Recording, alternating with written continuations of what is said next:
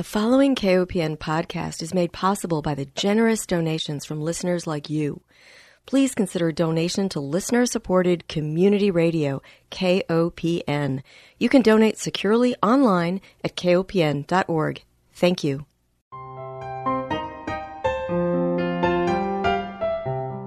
Hi, welcome to Food Sleuth Radio, where we help you think beyond your plate.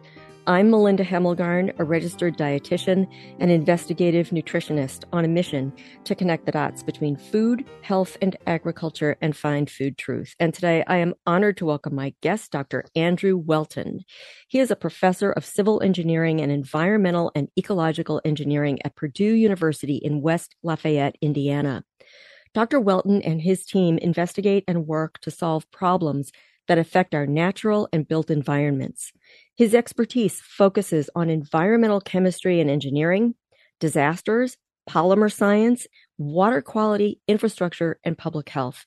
He has 2 decades worth of experience responding to disasters and doing investigative research about their harm to the environment and public health. I became aware of Dr. Whelton's work while investigating soil and water contamination related to the recent Norfolk Southern train derailment in East Palestine, Ohio, which led to a chemical spill and the purposeful burning of vinyl chloride, a known carcinogen. Other hazardous chemicals involved in the spill included butyl acrylate, ethylene glycol, and more. I thought his insights would be helpful to all of us in understanding environmental health risks following environmental disasters. Dr. Whelton has most recently returned from Maui, where he investigated environmental conditions following the tragic fire in Lahaina.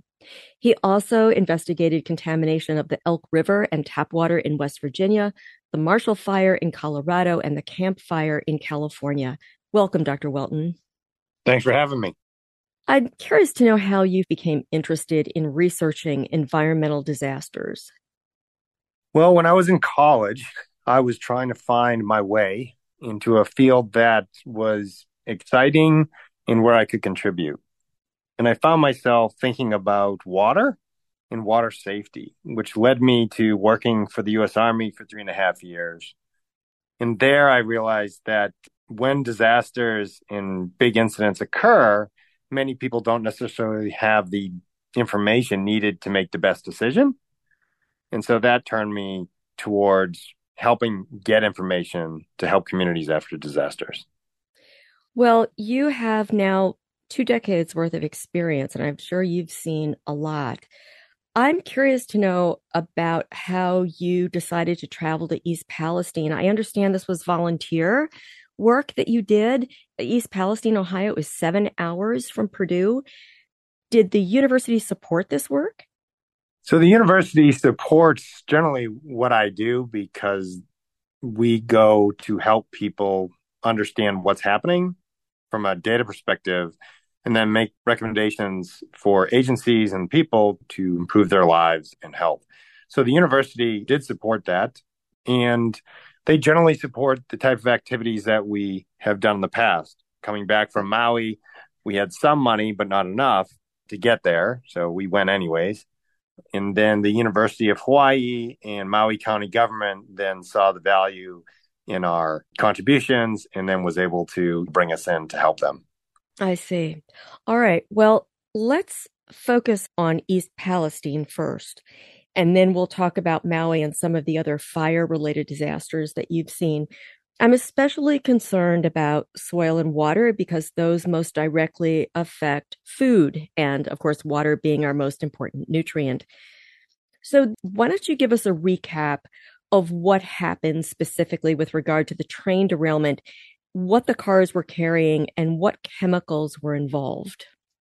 So on February 3rd of this year, Norfolk Southern train derailed in East Palestine, Ohio. And with it, several rail cars that were containing hazardous materials, as well as chemicals that were declared non-hazardous, but are acutely toxic when you're exposed to them, started leaking.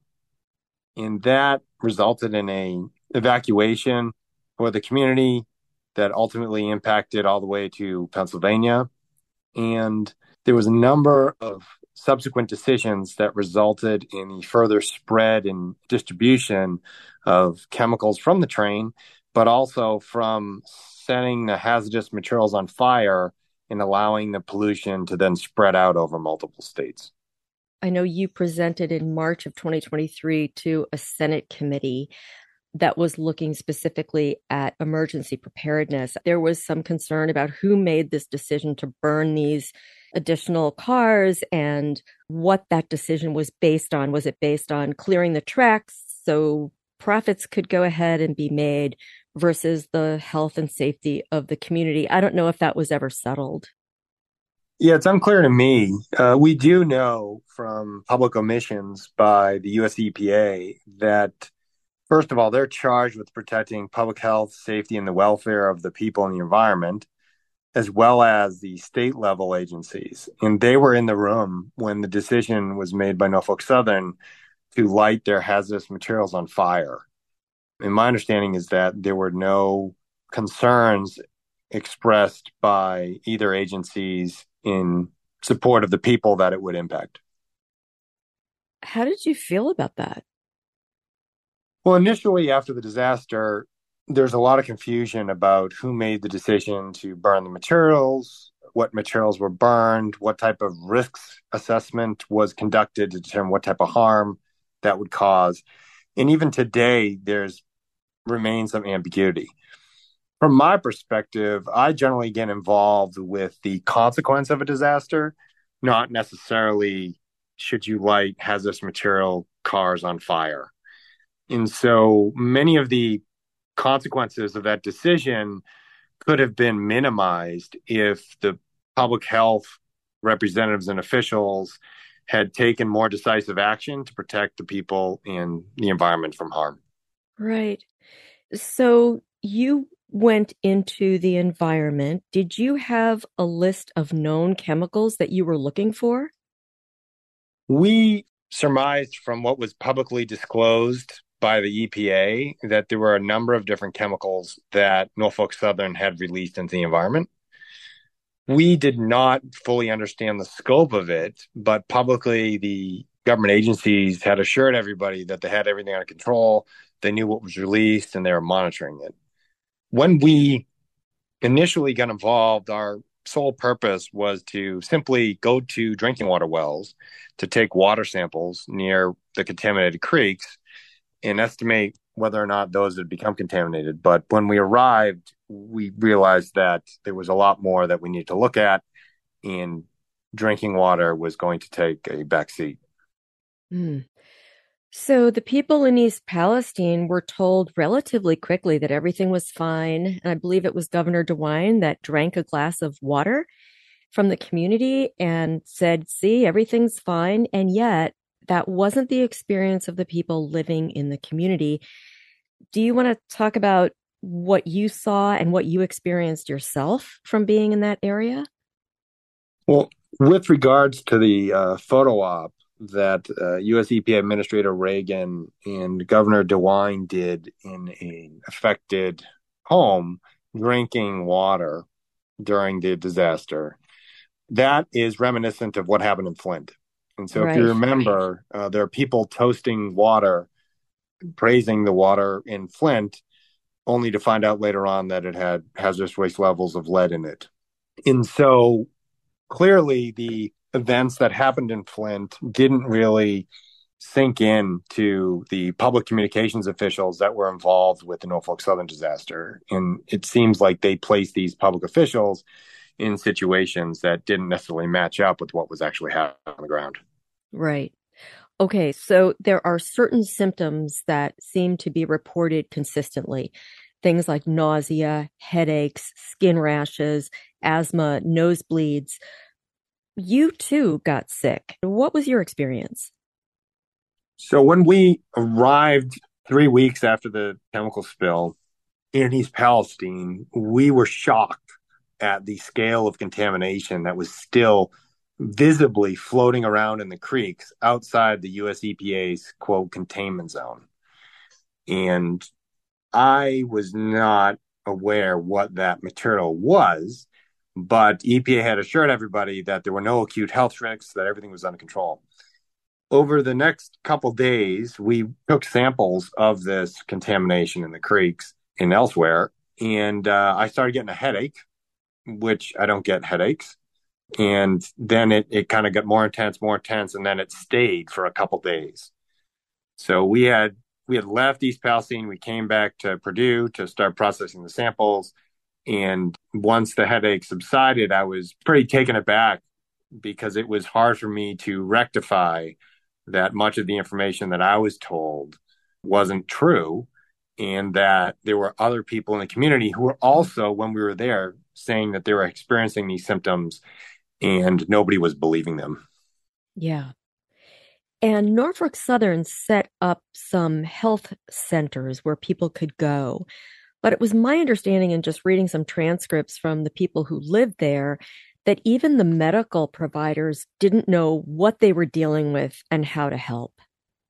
And that's the case that we saw too, talking with health officials who were there. And even some of the medical professionals were impacted by the spill, and their families were exposed because they live nearby, and they were upset that they weren't getting information to help themselves and their patients.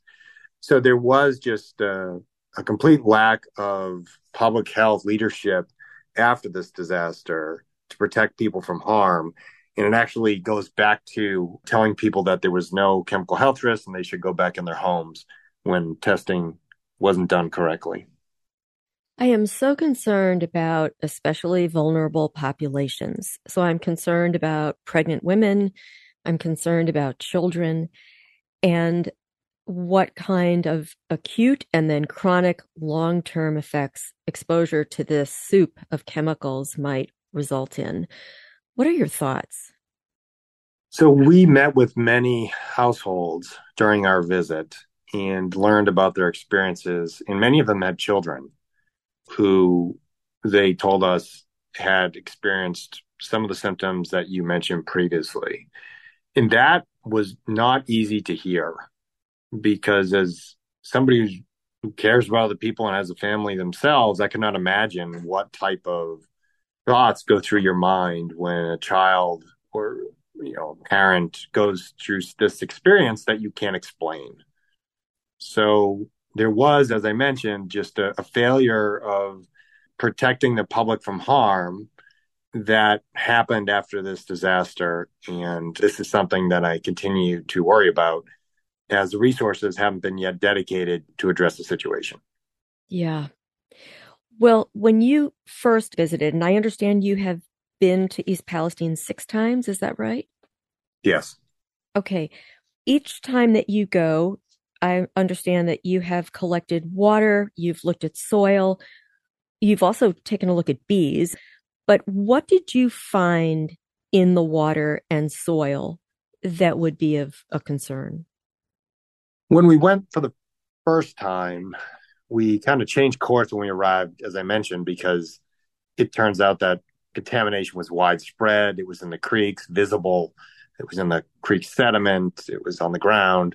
And so we engaged a number of experts at Purdue to help us start screening the water samples and soil samples for contaminants. We also compared the government agencies' own testing data to one another.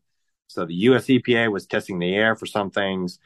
The Ohio EPA was testing the surface water, the creeks for some things, and then they were testing drinking water too.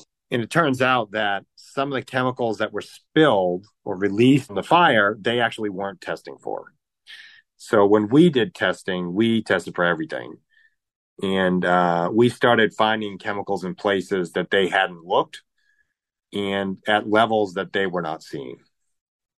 Is there a place where people can go to see what your results are?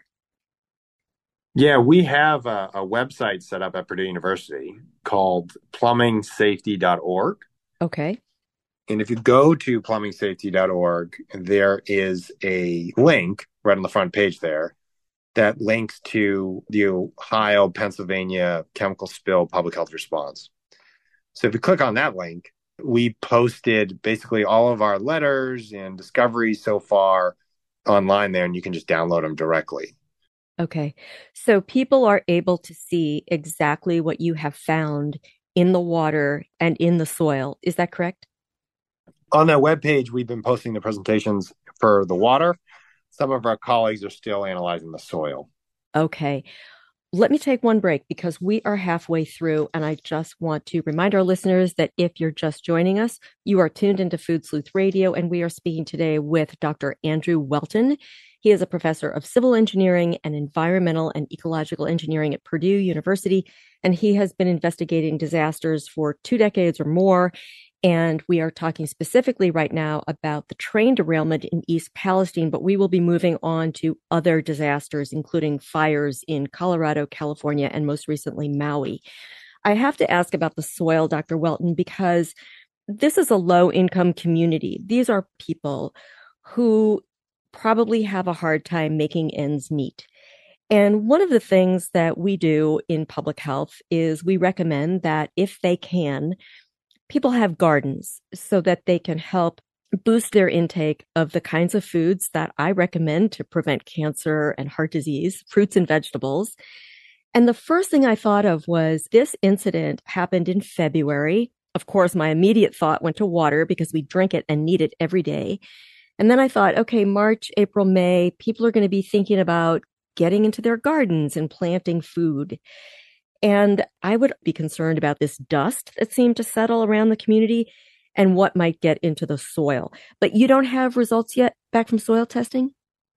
No, we don't. Ohio State University did testing of some soils on farms around the area for certain chemicals, and they did not find high levels of contamination in those farms.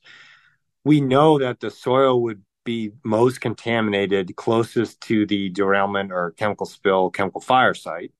And the farther you get away, the less likely that the levels would be detectable. Okay. Now, you've also tested beehives. Tell me how that happened and what did you find? So that's an interesting story because I never in my life planned to test anything with beehives. And while we're in the area, one of the trips, I got a call from an apiary and they had asked if I wouldn't mind coming out and inspecting their property. So we had gone out and they had, I believe, 1 or 2 million bees die. The smoke and the chemicals from the site actually went over their property and they were concerned about their honey that was in the hives. And so we sampled their hives with them. We brought it back to Purdue and we chemically analyzed the honey. And what did you find? Thankfully, we didn't find any of the VOCs that we look for associated with the chemical spill.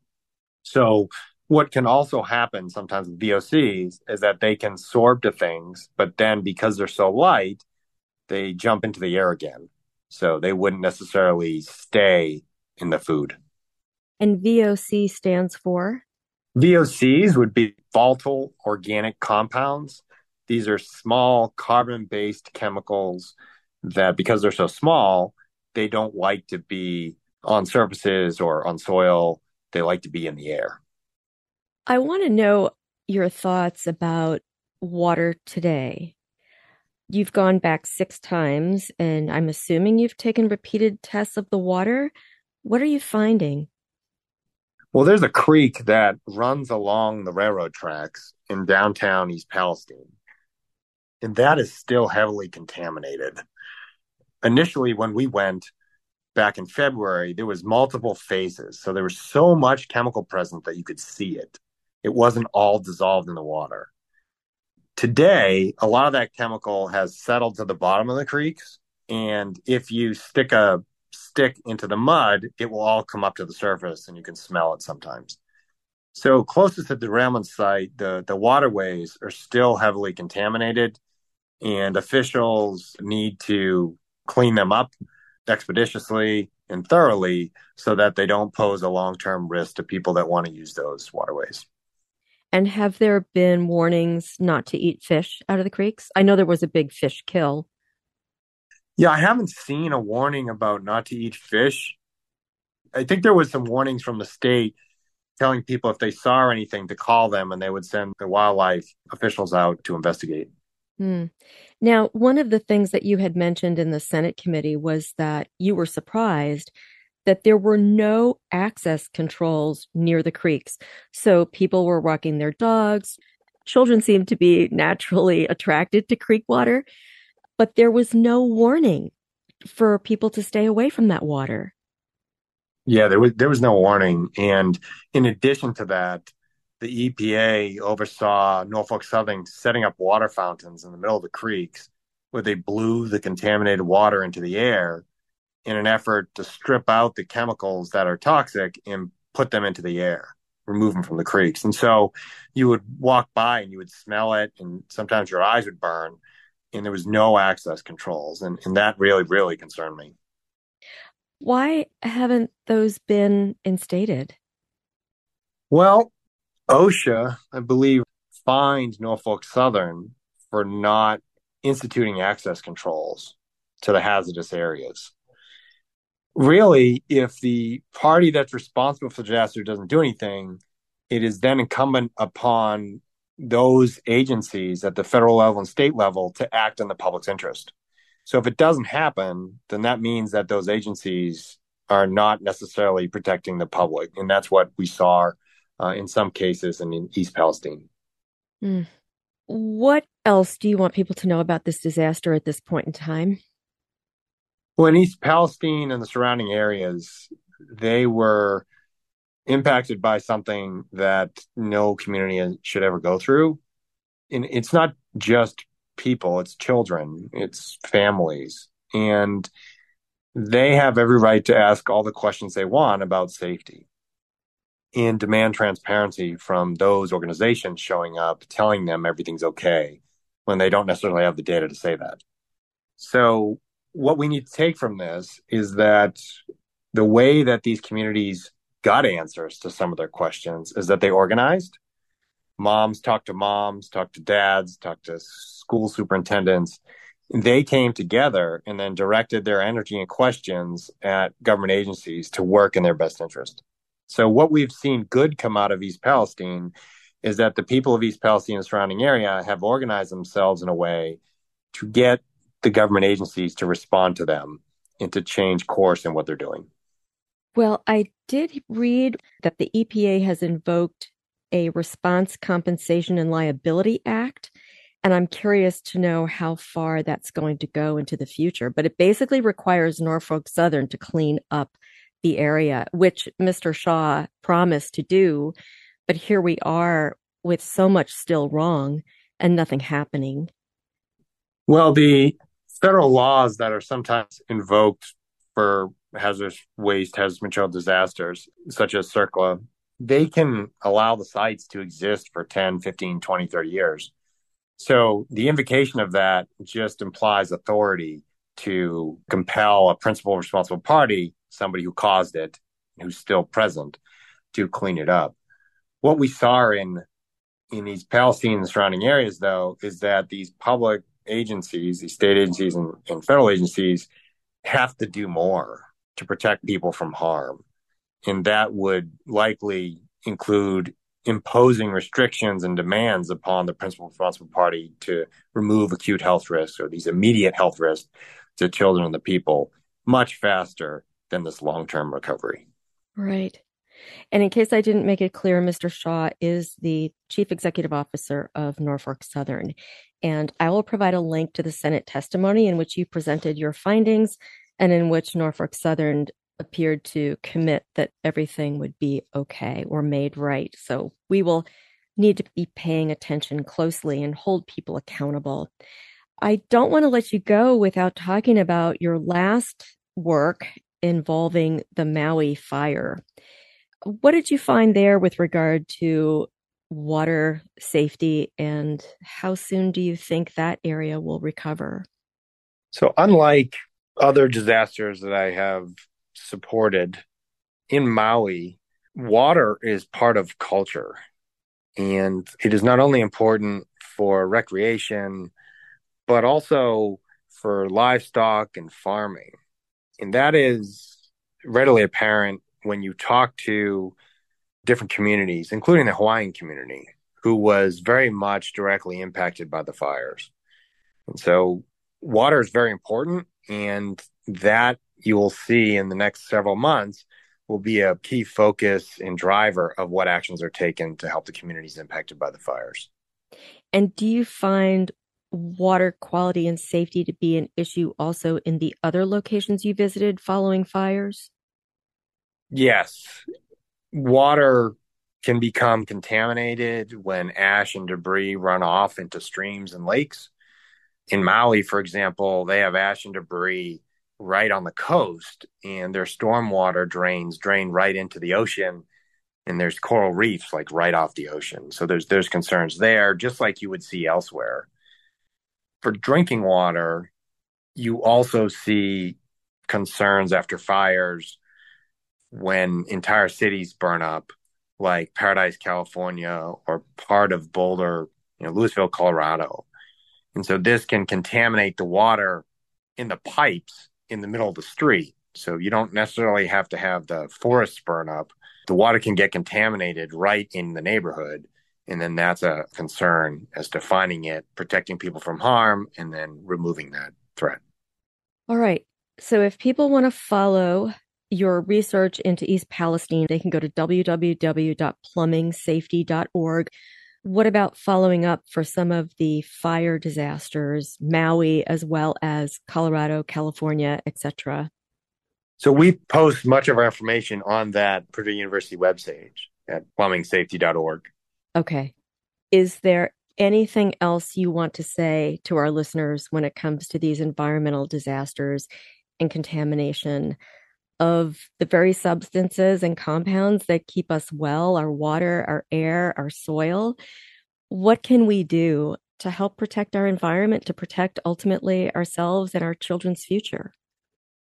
Well, I think the most important aspect of protecting children from harm and our families is communication, is sharing with each other what we know and what we don't know, and then what we want to figure out. And so if you find yourself in a situation where you don't really know if something is wrong, you need to seek out guidance from multiple sources and then ask your elected leaders and such to get the answer. Because that's one of the strengths of our society, is that we empower people to act in our interests. And then we need to, engage them and expect of them to do so when we have questions. Well, with that, I think we should close. I want to thank our listeners for joining us. Remind everyone that Food Sleuth Radio is produced by Dan Hemmelgarn for KOPN in Columbia, Missouri. But most of all, I want to thank my guest, Dr. Andrew Whelton. He is a professor of civil engineering and environmental and ecological engineering at Purdue University, working nationwide to make sure we are safe following environmental disasters. Thank you so much for your work and your time with me today. Thanks for having me.